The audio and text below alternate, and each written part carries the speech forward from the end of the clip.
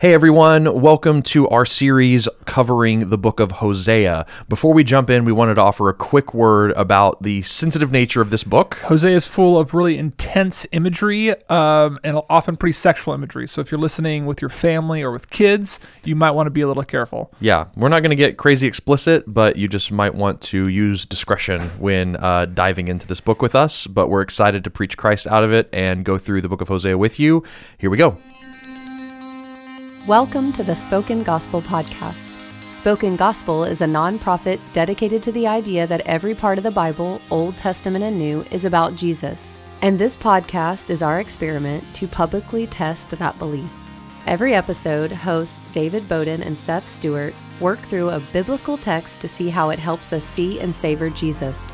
Let's jump in.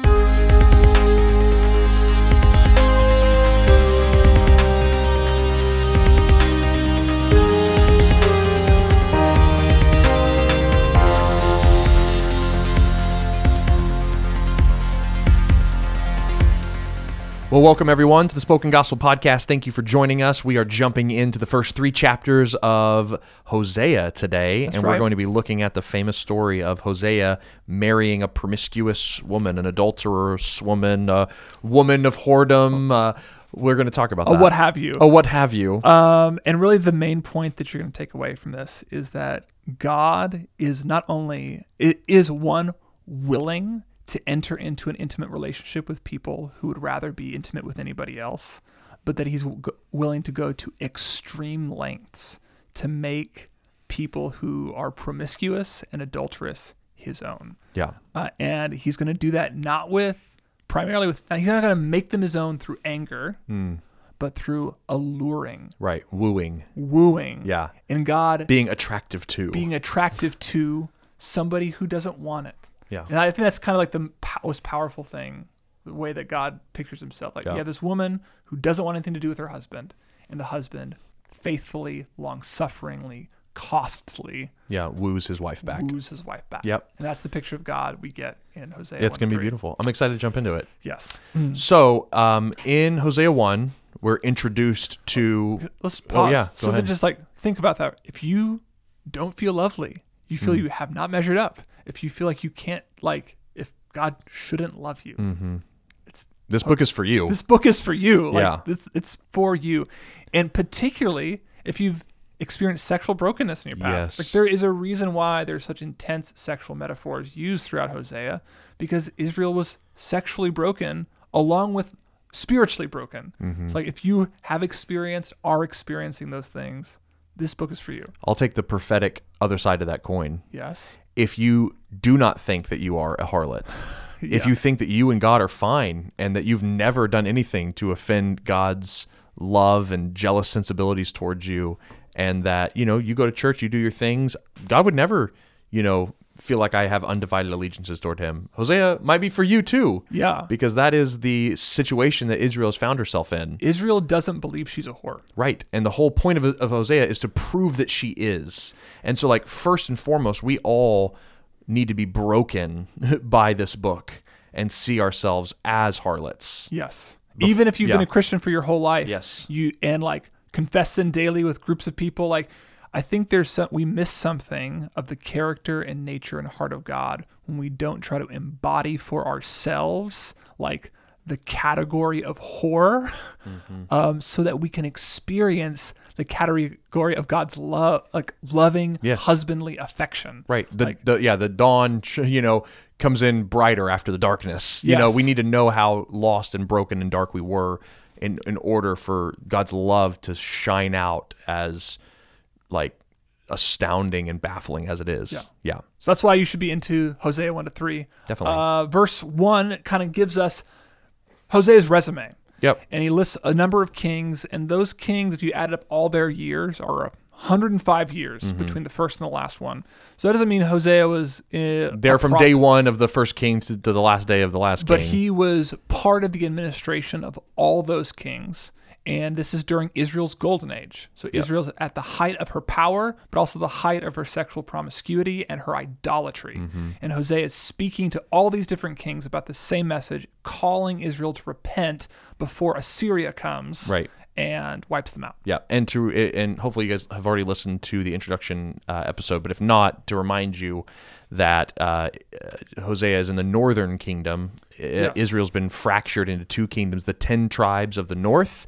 So whenever you read the words Israel, we're talking about the northern kingdom that is now under the threat of Assyria, and this is the one that has been plagued by idolatry from day one. But then you also had the southern kingdom, which is called Judah.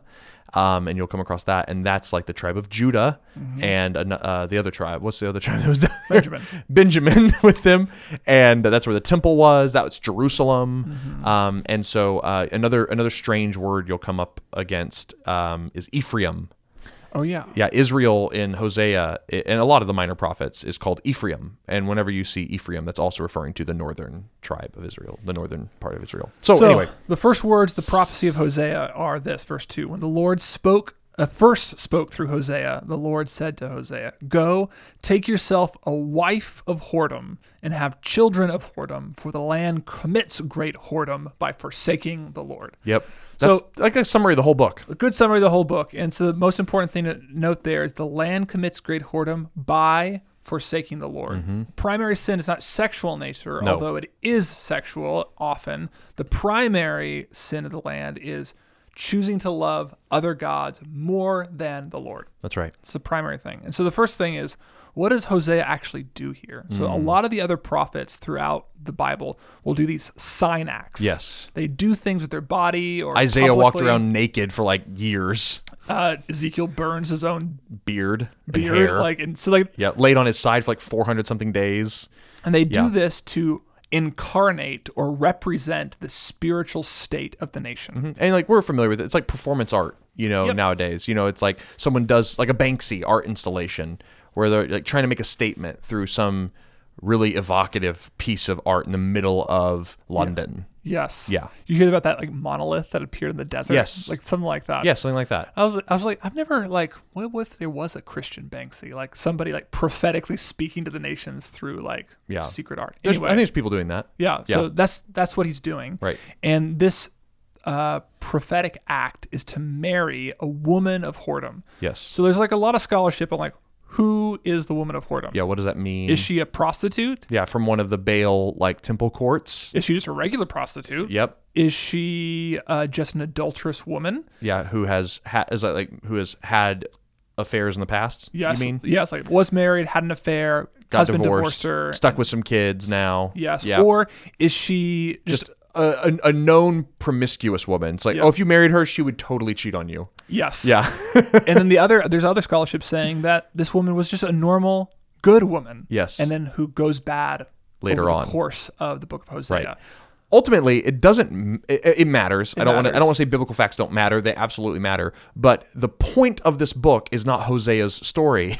The point of the book is Israel's story. And Hosea is this marriage is supposed to be a representation of that larger national story. So, however the details work out is less important than what they represent and mean. Right. For Seth and I, we'll give you how we read it. Take it with a grain of salt. This is just how we'll refer to the story from now on, probably. Yeah. And that is that this woman named Gomer was most likely already married in the past, cheated on her husband, had an adulterous affair, and was therefore correctly divorced, by that husband, and left with some children from her adulterous affair. And then Hosea comes and marries this woman and adopts her children as well. And you have to think about this. If this was the situation, that's a bad situation for a woman to be in. It would be a scandalous thing for Hosea to marry her. And it would be an expensive thing. Yes. Yeah. Yeah, for all those reasons. Yeah. So much so that a lot of scholars today say that Hosea couldn't have married. God would have never asked him to do such a scandalous thing. Right. I think he would have to prove the point he's making. His love is scandalous. Which is that Israel has committed such great spiritual adultery. It means that the personal life of Hosea needs to become intertwined with a woman of whoredom, along with her children. Right. I could also see it being an actual prostitute. Like I don't think there's any reason why you couldn't read it that way. We're just not given enough information besides the word whore, Right. which has a whole range of meanings. It's a big range of meanings. like in this, like Yep. it just like has- like I said in the introduction episode, we're told that Israel whored after goat demons. yes, They didn't have sex with goat demons. They weren't real. You know, Right. they weren't physical things. They were spiritual things. So it's just like it has such a wide semantic range in the Old Yeah. Testament that we can't just say whore equals prostitute. yes. But it could have been. We just don't have enough evidence. We don't to have enough say. evidence. The point, though, is that there is a person Yep. who has been sexually adulterous. Yes. And God has asked Hosea to marry her as a symbol of God's marriage to his own adulterous people. Right. So I think Israel, if they were going to, if they would have like publicly demonstrated what they thought their relationship with God looked like, it would have maybe just been a marriage, like a Yep. normal, good, white picket fence, nuclear family marriage, and it's like, and we're cool with each other. Yeah. And he's like, no, let me show you what our relationship's actually like. It's this scandalous relationship between a man of renown, a prophet of God Yeah. who sits in the courts of kings, who goes and slums it with a whore. Yes. That's what I am. I am the God, the King of Kings, who I'm slumming it with a whore whenever I'm hanging out with Israel. Yes. Which is so intense. It's so intense. In my mind, I picture it like Hosea going to a brothel. Yes. Finding a woman in a room with her children and then bringing him out of the brothel. That's Yeah. kind of how I picked. That's how I've always pictured it too. That's a little bit of imagination It I'm is, using. yeah. But the scandal of that Yes. is what you're meant to feel from this. That's right. So immediately so that's what God's asked Hosea to do. He then also has children. Yeah. Oh, hey, I'm just trying to add to the scandal a little Yeah. bit. Like another biblical story that we're familiar with that kind of like hints at the scandal is think about Mary and Joseph, Jesus's mother, right? Where it's like she finds out she's pregnant and Joseph, even though he's a man of renown, wants to do it the right way, decides to divorce her quietly because like to be involved with an adulterous woman was just so full of shame, that like Yeah. anyway, I was just like, there's parallels between this story and the gospel story Yeah. already. Yeah. So it's good. It's a good point. It's very scandalous. So and then immediately they have children. So remember, he's adopted the whore's children, Yes. and now he's having biological children with Gomer. And each one of his children is now also a prophetic sign to the people of Israel. Yeah, they God gives them some weird names. I had a Hebrew professor in my undergraduate, and he said that he would give us an automatic A in our minor prophets class if we named any of our children these three names. Obviously, none of us did. Obviously- Once you hear their names, So the first one requires the most explaining, so I'll come back to it. Okay, But the firstborn is called Jezreel. This and the second one is named No Mercy, yes, because God says, "I will have no more mercy on the house of Israel to forgive them at all. I will not save them." I'll get that. So second child's named No Mercy. Lo Ruhama. Ooh, I didn't know the Hebrew. Yeah. And then the final child's name, Not My People. Yeah. And the reason Lo-Ami. the reason Not My People should feel scandalous in and of itself is that when God made his covenant with Israel at Mount Sinai, the way they sealed the covenant, the way that like their I do's in the marriage ceremony was, I will be your God, Yep. and you will be my people. And all the people said, Yes, amen. You will be our God, and we will be your people. Yep. It's how the relationship with God started, was with these words. It's I now pronounce you husband and wife, and Yes. this is God saying, I will not be your husband. You will not be my wife. yes. Yes. And then the second name is No Mercy. Yep. Like, which is kind of like, I think like there's a difference between being Merciless. merciless. Like, I will be merciless to you. Right. I will give you what you're owed. Yeah. Is one thing, which makes sense. Yeah. I will be merciless towards you. Right. Is another. Really shocking. And then the name Jezreel kind of does all of that, but with like Jezreel is a place. Yeah, this just pulls on a bunch of historical threads for people. And I know you'll go to the story, but to like set up the evocative, kind of character, it would be like saying like I'll name you Pearl Harbor. Yeah. Yeah. Something like that. Yeah. So the story is actually a really important story to understanding the book of Hosea in general. It's about Ahaz and Jezebel. So they were pretty bad kings. I think the way that the Book of Kings describes them in 1631 says this: Ahab did evil in the sight of the Lord more than all who were before him, as if it were a light thing to walk in the sins of Jeroboam, who up to that time was the worst of the worst, because it was Jeroboam who erected the golden calves. Both of them. Both the golden calves. Like, he was like the worst possible king. Every time up to that point, whenever northern kings would be evil, it would say, and they did evil like their father Jeroboam. He was the paradigm until Ahab. And then he's so evil, it was a light thing for him to walk. He made evil look effortless. Oh my gosh. That's Ahab. And so Ahab and Jezebel, his wife, are responsible for setting up Baal worship in Israel. And if you want to understand how gross that is, go back to the introduction podcast, the PG-13 episode. Yeah, it's pretty, maybe a little higher than PG-13. NC-17. It's pretty intense. And then you probably know the story of Ahab murdering a man, Naboth, for his vineyard. Oh, right. Yes. That happens in the valley of Jezreel, his vineyards in Jezreel. So you have this, you have a connection between evil kings and Jezreel, where a king is just murdering a man for grapes. Yep. Senseless evil embodies his reign in this place called Jezreel. And when Elijah comes to him and rebukes him for this, he tells him that Ahab's kingdom will be destroyed in the valley of Jezreel. Right. And then that happens. Yes. The king Jehu comes in and is running Ahab's army to the ground. And the final stronghold is in the city of Jezreel, or in the valley of Jezreel. And I don't know, I think Ahab has died by this point in the battle, or he's run away, I forget.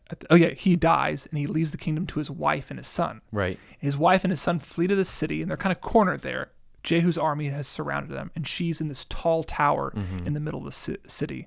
The men come, slaughter everybody, and then when they come up to the tower, you have this really weird narrative detail where Jezebel is putting on makeup and a wig. Really strange narrative detail. And then they push her out the window. Her blood, we're told, spatters against the wall. Dogs eat her body. Oh, which was another part of Elijah's prophecy. And they use her body as manure on the fields of Jezreel. Goodness. That is the story of Jezreel. It's this place of intense judgment against Israel's sins. And the reason why I bring up the thing about her dressing herself up is because the way that their story reads, you think Jezebel wants to go out with the dignity of a queen. She knows she's about to die. Yeah. So she's going to go out with the dignity of a queen. But what's funny is as Jehu comes towards Jezreel, he says, I'm doing this because of the whoring of Jezebel. Right. She's not a queen, she's a whore. She's dressing herself like a whore. Yeah. So so that's Jezreel. So God is he's saying, I'm naming this first child of this adulterous woman and Hosea. I'm naming their first child after a place where a woman who's pretending she's a queen is killed like a whore. Yes. And that's kind of Israel. Yes, and he exactly. predicts that will happen again at the Valley of Jezreel. And I think it'll happen again. Yeah. That's going to happen again to Israel. Okay. So the names of the children, so the marriage itself represents whoredom, Israel's spiritual adultery. Yep. And the names of the children represent what will happen to Israel and how God will treat Israel. Okay. So, let me try to recap. Not necessarily the what Hosea did, but let me try it, because I think it's a very evocative metaphor, Yeah. And I think it inhabits our imagination really easily. Like a man marrying an adulterous woman, having children with her, adopting her, adulterous children is like easier to connect with than a lot of things in the Bible. But the bigger and more important thing is what this metaphor represents, which is the spiritual reality in Israel that God's trying to convince them of. And so what you're saying is, in the first chapter of Hosea, God is saying that being in a covenant relationship with Israel, being Israel's God, is like being married to a whore, right?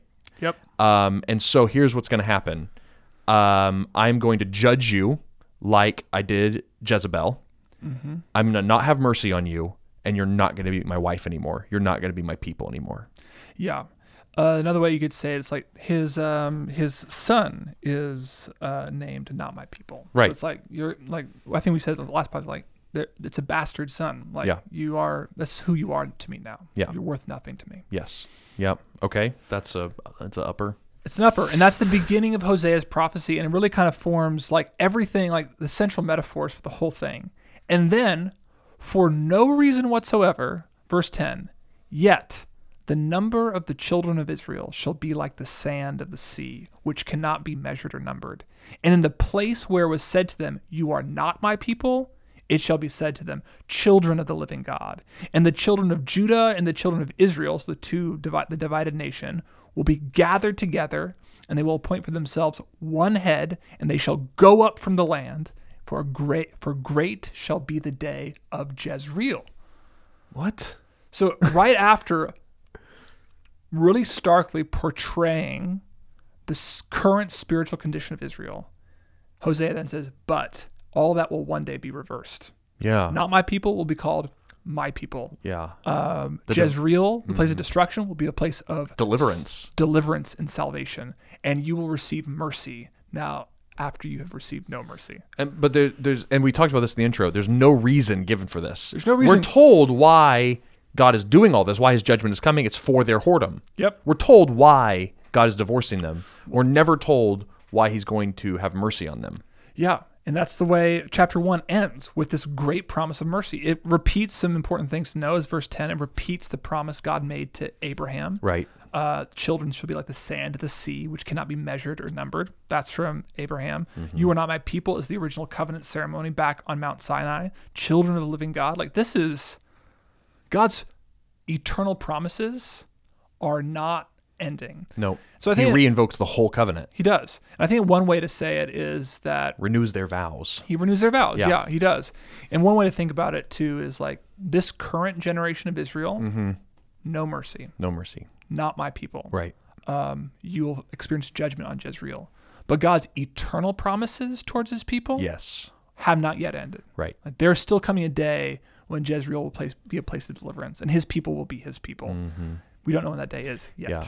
That is cool.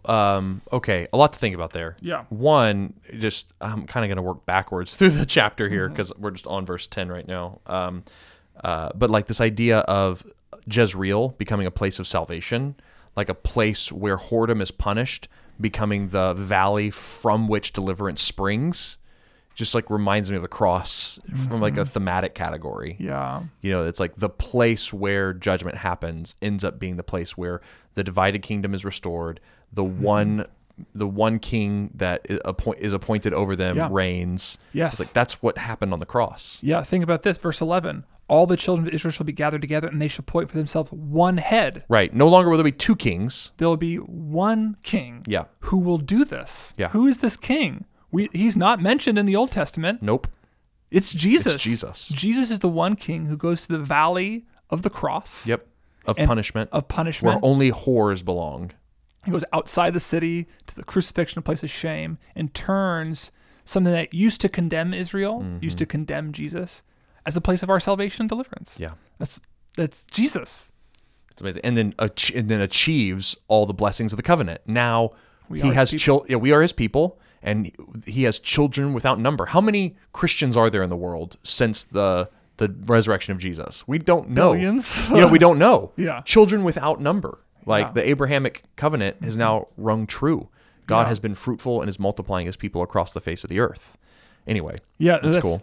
It's really cool. And And I also think it's interesting too, like how when we're adopted, we're given a new name.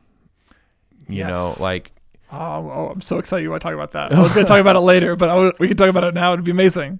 yeah, I'm just like, I mean, it's here that are there other In chapter renamings? 2:21, it kind of repeats the same idea. And in that day I will answer, declares the Lord. I will answer the heavens, and the earth will answer, and I will have mercy on no mercy.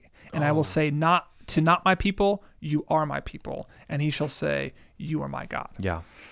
So the names are reversed. Yes. The names are yeah. reversed. And it's like we have these names on us now, and like this gets picked up in the New Testament, like Yeah. those- Revelation 2:17. Right. Yes. Says, I will also give you a white stone with a new name Right. written on it, known only to the one who receives it. And I thought about that verse a lot. Why do you need a name that nobody else knows except the Lord? Like, why do you need that? Oh man, I don't know. I think because, and this is a little bit of imagination, but because nobody else knows the names you call yourself in the dark before you go to bed. Like, God knows you need a name that can like reverse everything you and other people say about you. And even God can say about you. And in Jesus, you get that reversed named. Like that reversed name, you know, like we all want to be named by somebody, and we want to know that what they're calling us is like our true self. I think that's why we love personality tests. Totally. Right? It's I'm like, an INFJ. I'm an INFJ. I'm an Enneagram 9. I'm a Ravenclaw. Like, I want that. I've been given a name. People know me. I'm known by this thing.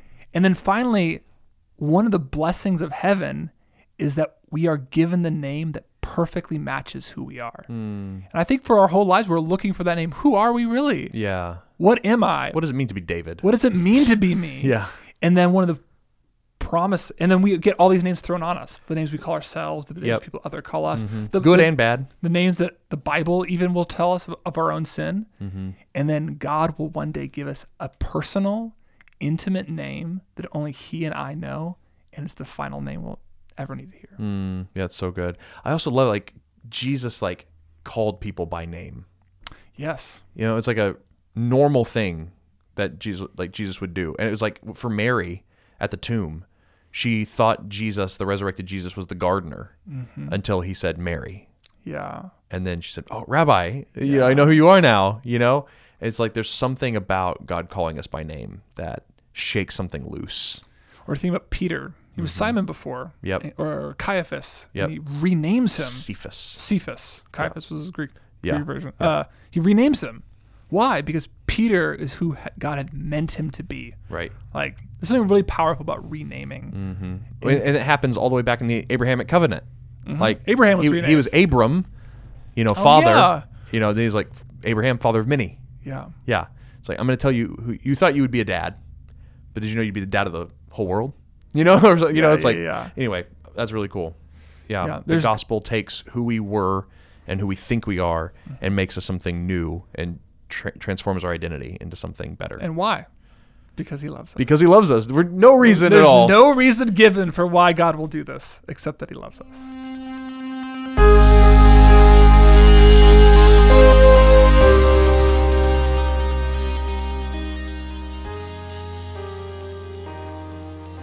Okay, so we have met Gomer. Have we ever said her name yet? I think we did. Yeah. So Gomer, Hosea's wife. We've met her. They're the three children of their marriage, which the sign children. They're sign children. They're great names. You know, Jezreel, No Mercy, and Not My People. Yeah. They just roll off the tongue. You know, They really do. They sounded better in Hebrew, or maybe they sound worse. I don't know. But anyway, but now we're gonna kind of we're also going to get introduced to her children of whoredom. Yeah. Right? So remember, Hosea married Gomer and adopted the children that she had. Yep. And now the sign children, the children with the prophetic names about Israel's future, we're now told that they speak to their stepbrothers and sisters and speak to their mother. So Right. verse 1, say to your brothers, you are my people, and to your sisters, you have received mercy, and plead with your mother. Plead because she is not my wife and I am not her husband. So the idea is Hosea's children are now enacting the call to repentance of their prophet father. Does that make sense? They're an extension of his prophetic ministry, calling the children of whoredom and the wife of whoredom to return to their husbands. Which is what Hosea in large is doing for the people of Israel. Yes. He is the prophetic child. Yes. Speaking to the whorish children of Israel and the mother of Israel itself, corporate Israel, saying, repent, turn. The metaphors kind of stack on top of each They other. do, yeah. But the basic message is the same. It's God is calling his rebellious wife, his adulterous bride, to come back and to be with him and to be intimate with him. Right. That's yeah, the message. while at the same time, like doubling down on the shocking message to Israel that they're actually being adulterous. Yes. Right? Like she needs to repent because she is a whore. Like, Yes. I think that's the thing that is also like people don't repent when they don't think they're wrong. Yeah, they think they're doing nothing wrong. Right. And so like this whole thing I think is constantly trying to throw in their face like you're doing something wrong. Yep. And so the rest of this section is it's a poem, or it's at least framed like a poem in your Bible. It has verses and stanzas, and it's about the judgment that God will bring to people who have broken God's covenant. And this is the place where Hosea is now repeating the curses from Deuteronomy and Leviticus. In Right. Deuteronomy and Leviticus, God lays out the law and the blessings that they will get if they obey the law, and all the curses that will happen if they don't obey the law. And one of like a really simple one was like your land won't produce the crops that it used to. The very thing that you were going to Baal to achieve is not going to happen anymore. And so the central metaphor for chapter 2 is like this barren wilderness. Israel will become a barren wilderness because of her adultery. Yeah. She's leaving the God of life and fertility for a false God of life and fertility, and it's going to be proven to be false by the fact that Israel's desolate. she goes into a place of infertility. Yep. So verse 3, I will strip her naked, and I'll make her as she was in the day she was born. I'll make her like a parched land and kill her with thirst. Yeah.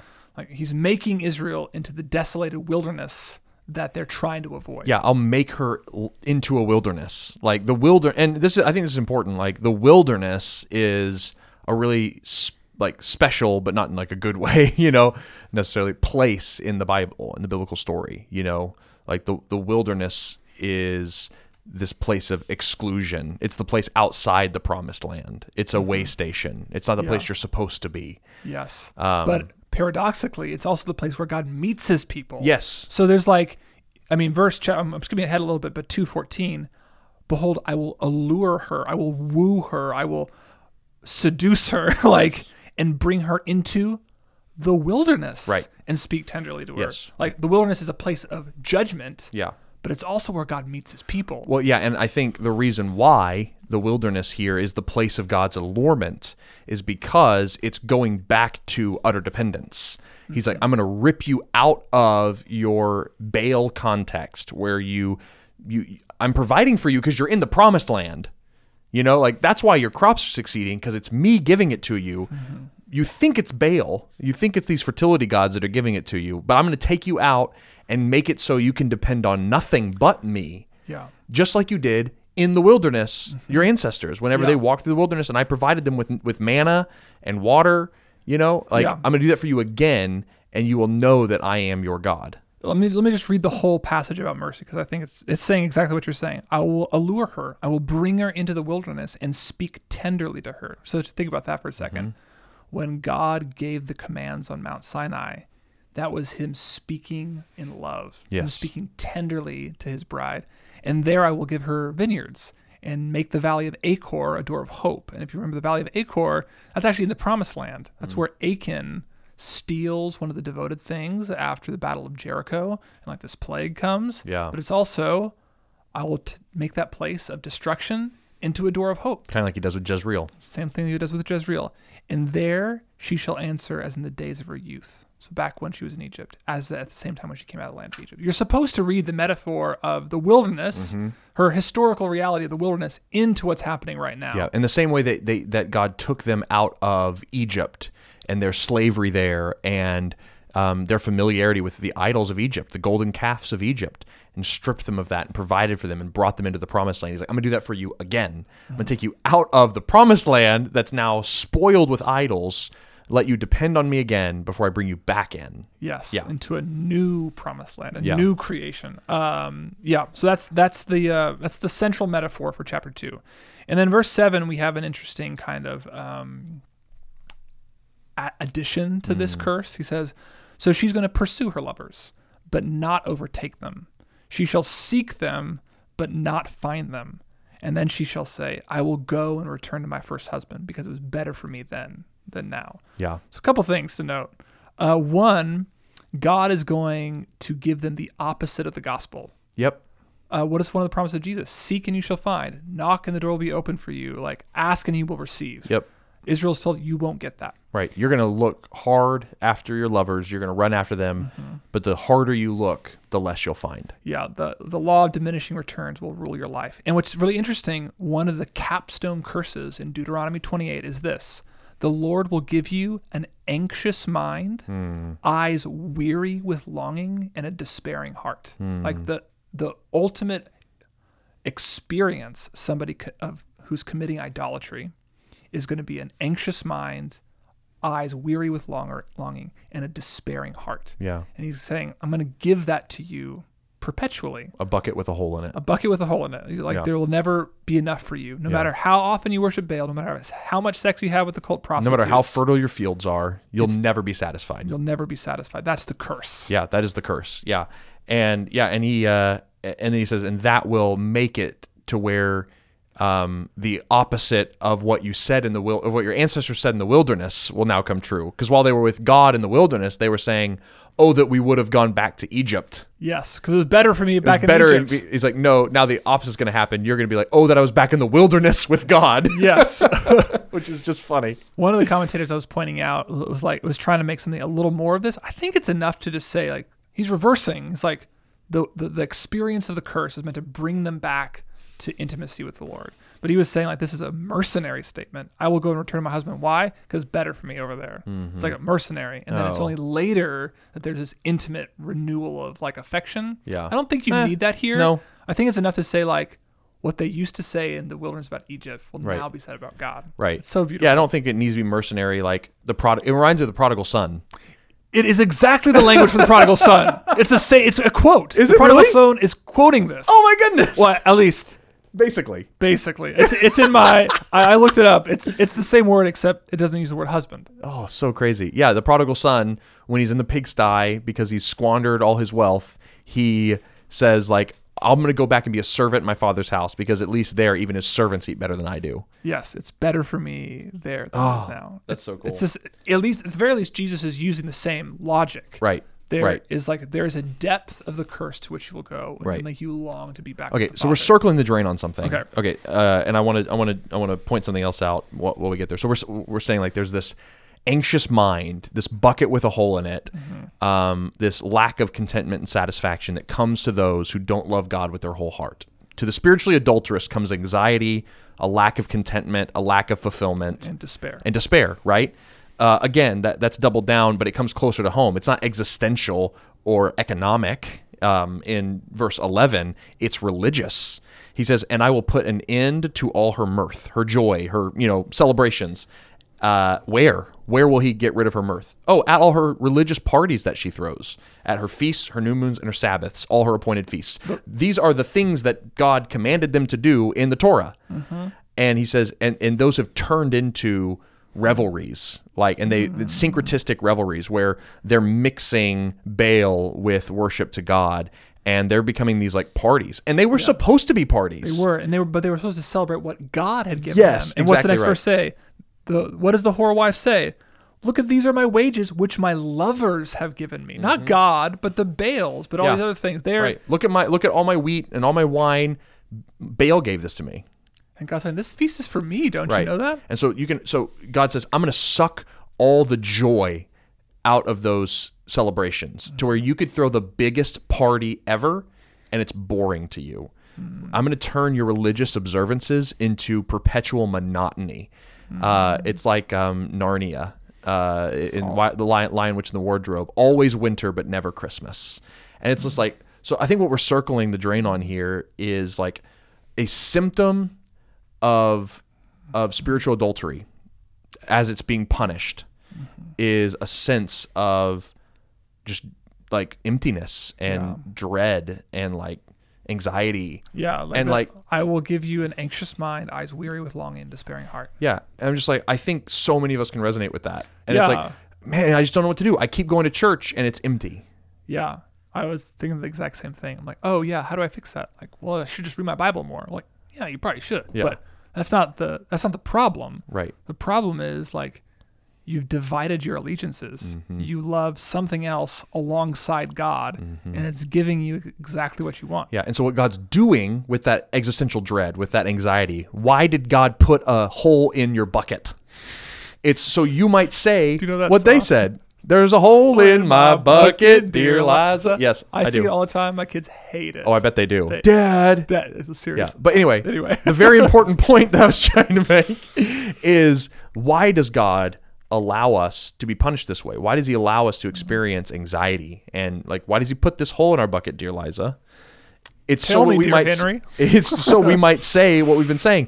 I will go and return to my first husband, for it was better for me then than now. Like, I'm missing something. I need to go back to God. Yeah. And so it's like, if you're experiencing a lack of satisfaction, no matter how much satisfaction you pursue, it's because you're ignoring the source of satisfaction itself, God. Yeah. And what I love about the message of hope in this section is that God comes to the wilderness where you are. Yeah. The wilderness of anxiety and despair that you've created from yourself by your divided affections. That's where God comes to allure you. Yeah. That's where he comes to like meet you. He brings you into the wilderness so that that place of despair can turn into a place of hope. That's right. Yep. And how does he do that? He comes to us, behold, the voice of one crying from the wilderness, make straight the path of the Lord. These are some of the last words in our Protestant Bible that tee up the ministry of John the Baptist, who prepares a way for Jesus, who comes to the wilderness Yes. and proclaims, repent, because I'm here now. Like, my kingdom is here. The groom is here. Like, Jesus came to us. He didn't have us come to him. Yeah. Like, the groom came to us in the wilderness, in our sin, and bought us back. Yeah. He, even like historically, Israel was still in exile. Mm-hmm. They'd come back to their home, but they were ruled by Rome. Oh, yeah. They were in the wilderness still. It was a military state. And Hosea's prophecy had not yet come true. They were still waiting on their husband to return. So when Jesus comes out of the wilderness and goes to the banks of the Jordan, and John the Baptist is there talking about the wilderness. Yeah, saying, I'm not the groom. I'm the best man. Yes. That's the groom. That's the groom. And Jesus walks in. It's this moment. Yes. God is calling his people back. Speaking tenderly to them. Speaking tenderly to them. And doing what? Healing the sick. Raising the dead. Going to prostitutes and tax collectors and sinners. Yep. And calling them to repentance. That's right. And bringing them into his kingdom.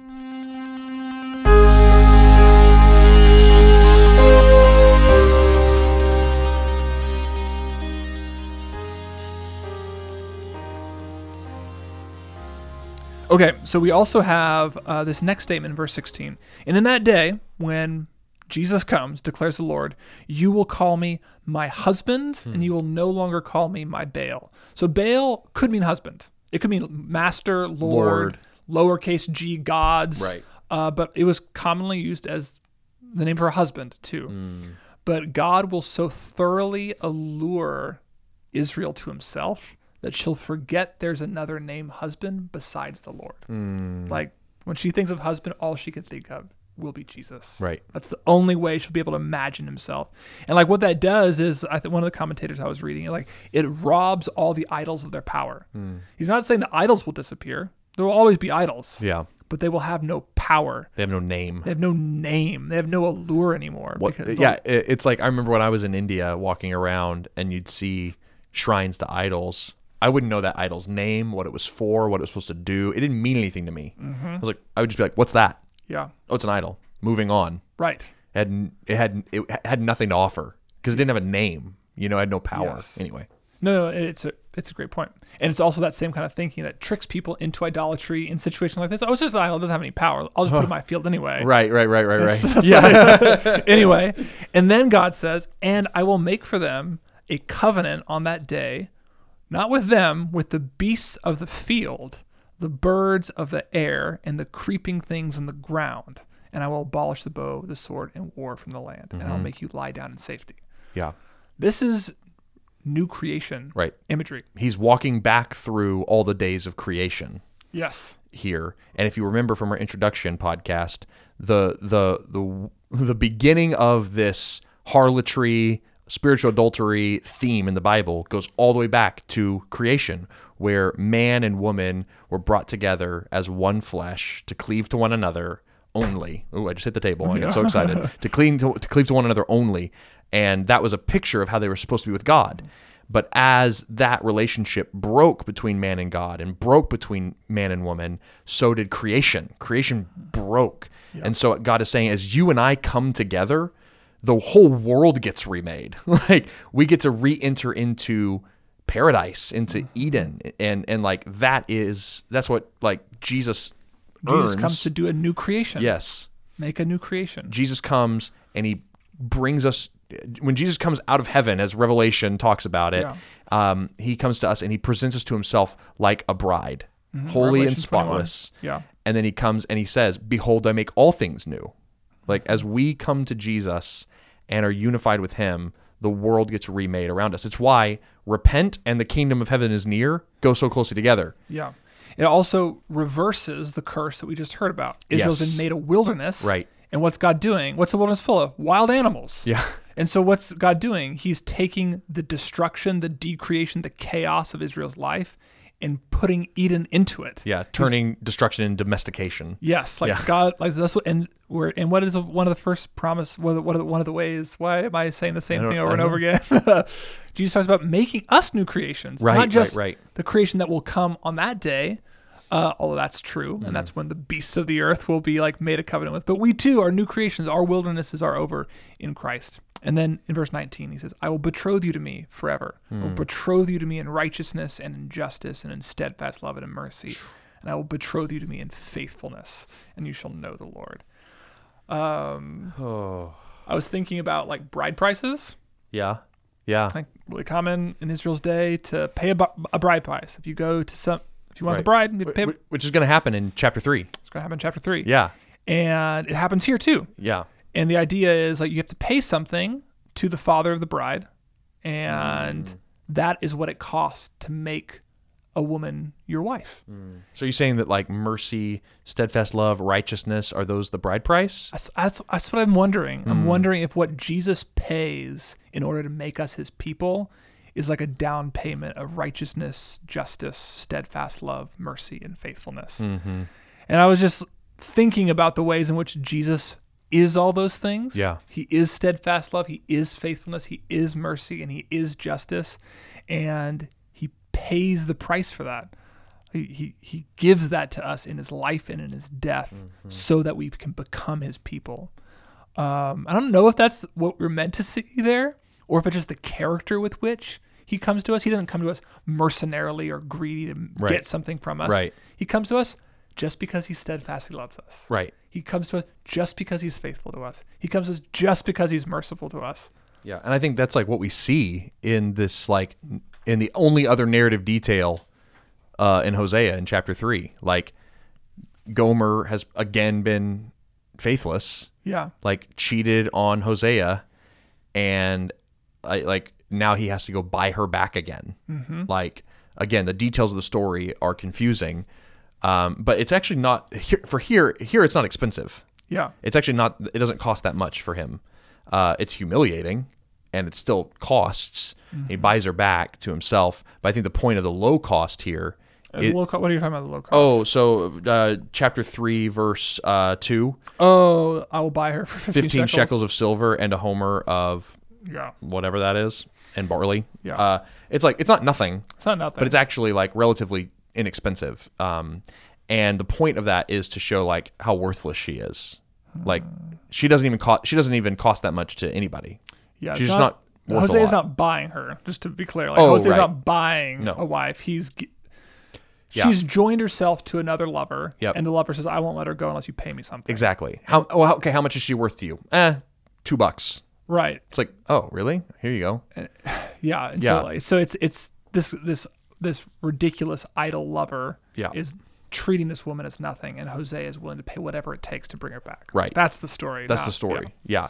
But I think what's amazing is that it's like we cost a lot for God to buy back, I think is what I'm getting at here. Is like it costs a lot to buy us back. How much? Like price of his son. The price of his son on the cross. Yeah. That's the bride price. Righteousness and mercy and justice. The fulfillment of righteousness and steadfast love and mercy and justice is what it takes to make a whore God's wife. That's right. And he's willing to pay it in his son. Yeah. And so that's what happens in chapter 3. He buys back his wife from this idol adulterer. Yes. Chapter 3, verse 1. Go again, love a woman who's loved by another man and is an adulteress, even as the Lord loves the children of Israel, though they turn to other gods and love cakes of raisins. Cakes of raisins, nobody knows what that means, so as far as I can tell. Yeah, one of the commentators I read said that it's like a really random, commonplace food that is just like, they love like, what would be like I'm trying to think of, what are those little like rice puff wafers called, or like the wafer cookies? No, it's like they come in like a sleeve. Oh yeah, the rice cakes. Yeah, rice cakes. It's just like they love rice cakes more than me. They literally love anything more than me. The story though, we think is what's happening is that Israel. Yeah. Hosea has married an adulterous woman. They've been married for a period of time. She leaves, goes to another man, commits adultery to Hosea again. Right. And then God commands Hosea to go and love her again. Right. Make her his bride again. Pay the price again. Again, bride price twice now. Yeah. There's a ridiculous amount of affection going towards this woman who does not deserve it. Yep. And the reason he gives for why this should happen, why he should do this, is because it's representative of the fact that God loves Israel. What? It would have been an impressive story if Hosea went to Gomer and said, "This is what God like." It's like, I still love you, and then to say, "Man, this is what God's like. He loves a whoring bride." It's kind of even amazing the order that it happens. God says, "I love Israel this much." Yeah. And Hosea, because of God's love for Israel this much, goes and marries somebody who doesn't deserve it. Right. It's kind of like a crazy ordering of events here. It's not like Hosea is this great person, right, magnanimously saying, "This is what God is like, everybody." Yeah. It's God is so loving towards an adulterous people that it motivates Hosea to obedience, to marry a whore twice, right, to pay a bride price twice, to stay married to her despite her adultery twice. It's profound. Yeah. But their second marriage is not like the first. It's not. Yeah. It's it's a representation of Israel's continued adultery after their marriage on Mount Sinai. Right. And what happens, verse 3, I'll just read it. And I said to her, "You must dwell as mine for many days." So this is Hosea talking to actual Gomer. "You shall not play the whore or belong to another man. So will I also be to you," meaning I won't sleep with you. Right. We're going into rehab. Yeah, no one's having sex with anybody for a little while. And then verse 4 said, "Because the children of Israel will dwell many days without king or prince, without sacrifice or pillar, without ephod or household gods.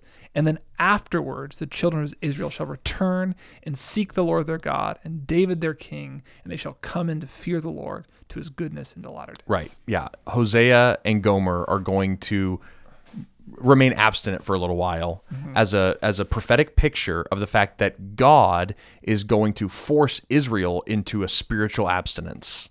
Yes. Like he's going to remove all the things that she's hoarded after. Like all the Baals, the household gods, even the trappings of Jewish religion, ephods. Yeah. Like even the things that they used to worship feast, him. the new moon, the temple itself is going to be inaccessible to them for a period of time. Like Gomer and Hosea are going to be abstinent. Yeah, Hosea not having sex with his wife is representative of the fact that Assyria is going to come, take Israel into exile, and make them either worship false gods or not worship them, but take them away from God's presence. The intimacy is withheld from Gomer because God's intimacy with his people is going to be withheld when Israel's in Assyria. That's the point that's being made here. Yeah, and I think it's also I think we have to remember that Israel's worship of Baal was animated by their worship of Yahweh. And so what I mean by that is it was syncretistic. Like they did both. I don't think Israel would have only worshipped Baal. Yeah. Right? And so when you that would be clearly adulterous. Yeah. But it's like no, Baal is under Yahweh, or however they wanted to spin it, you know. But when they are removed from access to Yahweh, they are cut off from the spiritual. And so they are no longer allowed to play the whore, even with their false gods. Yeah. They are just now cut off. They are now spiritually abstinent when they're removed from the land. Yeah. And that's pictured in Hosea and Gomer's Right. abstinence. And that's how chapter 3 ends, Yeah. with this promise of a lack of intimacy Yeah. between God and his people, and then the promise that one day it will return. Mm-hmm. And again, there's no reason given for this message of hope. Afterwards, for no apparent reason, the children of Israel will return, and they will seek the Lord their God and David their king, and they shall come in to fear the Lord and his goodness in the latter days. There's a message of hope that intimacy will be restored when a son of David comes. It's Jesus. It's Jesus. Yeah. Jesus comes as the husband and the king, right? To bring his people back out of this sexual abstinence, or this spiritual abstinence, where they can now be intimate with God again. They can know their husband, And I think it's really interesting that 1 Corinthians links sexual abstinence with pursuit of God. Oh yeah, like a husband and wife abstain for a little while for prayer. Right. Yeah, Yeah. it's like don't stop having sex altogether, but you might want to fast from sex for a little while just to commit yourselves to prayer, because it's like there's this analog that like the what we search for and often get in good sexual intimacy between husband and wife is a lesser, a shadow, like an analog of what intimacy with God is. Like it's better. Like and it feels weird to talk about but intimacy with God like sex. I mean, Paul does it in Ephesians 5. This is the classic passage about marriage that we talk about all the time. I'm going to pull it up while I keep talking. But he says the way in which Christ died for the church is the way that husbands are supposed to treat their wives. And then he says this, husbands, love your wives as Christ loved the church and gave himself up for her to make her holy. And in the same way, husbands ought to love their wives as their own bodies. Have I missed the verse that I want to say? Here it is. It's the very end. All of this is for this reason, a man will leave his father and mother and be united to his wife. So he's talking about sex, and the two will become one flesh. He's talking about sex. Yes. This sex is a profound mystery, but I'm talking about Christ and the church, which has blown my mind every time I really think about it. 'Cause like marriage, husband and wife coming together. This is a picture of Christ and the church. Totally, right. When man and woman love each other well. Yeah. I mean, what is the ultimate expression of love? Yeah. Or a expression of Right. love is sex. And he's saying sex is fundamentally a theological act, Right. in which you act out the intimacy God wants to have with his people. Right. And Yeah, I mean, and the Bible uses this to talk about us being one in Christ. yes, united with Christ, in Christ. Yes. Yeah. Like and so like we don't want to over sexualize things. No. But like the Bible's doing this But connection. I do want to sacralize sex a little There bit you more. go. Yes. Like, sex is so taboo in so many ways, and it's a private thing, we should talk about it that way. But we don't think about sex as sacred. Right. Because we're so used to pushing to the side. Yes. God has none of those qualms or hang-ups. And Hosea just forces you to deal with this. Yes. Yeah. Yeah. And it is interesting too that what will heaven be like? It will be like moving into our new house with our husband. It's our marriage. It's our wedding day. Yeah. And what will eternity be like? Our honeymoon.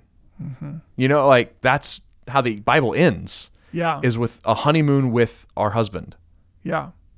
Anyway, that's no, crazy. I'm just trying to process that still. It's a lot.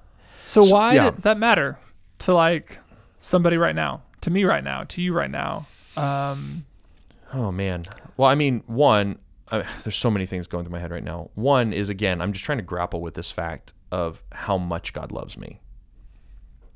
Right. Right. And then I'm also trying to grapple with the fact that I probably have a too high of opinion of myself, that he loves me because I'm a good guy. I'm a good guy. Yeah. He wants to love me. I work hard. I do stuff. Right. He's like, no, YouTube videos. I'm a whore. And he loves me. Yeah. And he loves me, and he's jealous for me. So I'm still thinking about all of that. But then there is just such great hope and joy bound up in this message that Jesus is our husband, that like wants to satisfy us forever, that wants to like to steal me away and lure me away from the existential dread and anxious mind and bucket with a hole that my whole life experiences. And like in him there's fullness of joy, and at his right hand are pleasures forevermore. Like, I don't know. I think it matters to me right now because I need hope every second. I need that hope every second to allow my heart to be allured away from so many things that I want to love every day and trust every day, even a little bit. Yeah. And to like throw myself back on the love of my ultimate husband, Jesus, like my ultimate love, my ultimate partner. Like, have we ever talked about the rose on the podcast? We have. Yeah. We have. I think it bears repeating. Yeah, that's fine. Yeah. It's like there's at least in my church never did this. Old purity culture. Old purity culture churches. And I think maybe it was a Snickers bar when I was a kid. Oh, sure. And the idea is like you're having a purity talk at church, and somebody holds up a rose. The preacher makes a big deal out of this gorgeous rose. How beautiful is it? Here, I want you to have it. And he passes the next person, pass it along, and he keeps talking and he keeps talking. And by the time, and he's talking about purity and remaining abstinent and making sure that you're faithful to saving yourself for your spouse or whatever else. And the rose gets back up on stage, and like it's been handled by 100 people, right? And he like it's falling over, it's cracked, it's falling apart. There's no petals left on it. And the big emotional punch of the sermon is, see this rose? Who would want a rose like this? This is why you save yourself for marriage. And I remember one preacher just seeing this happening, and was like, Jesus wants the rose. Yes. Jesus wants the rose. Jesus loves that rose. That's the message of the book of Hosea. It's like there is no amount of having been handled that God won't pursue you for. Jesus wants the rose. Yeah. And I mean, we started with like, if like you're experiencing sexual brokenness, if you have that in your past, that is not a barrier to God's love for you. Yeah, God wants you. He's jealous for you. There's no, He desires you. God wants the rose. Yeah. Such a good moment. It's good. Okay. That's Hosea 1-3. Yeah. Next week we'll be in Hosea chapter 4 and on. Hosea kind of takes a turn in the next few chapters. All the narrative stuff goes away. We don't have a lot of narrative details. It's really powerful imagery, but the rest is just essentially oracles, sermons that Hosea gives throughout his lifetime to different people and places. So we're just going to take a big chunk of those next week and work our way through them. Yep. So thank you guys for joining us, and we will see you next week.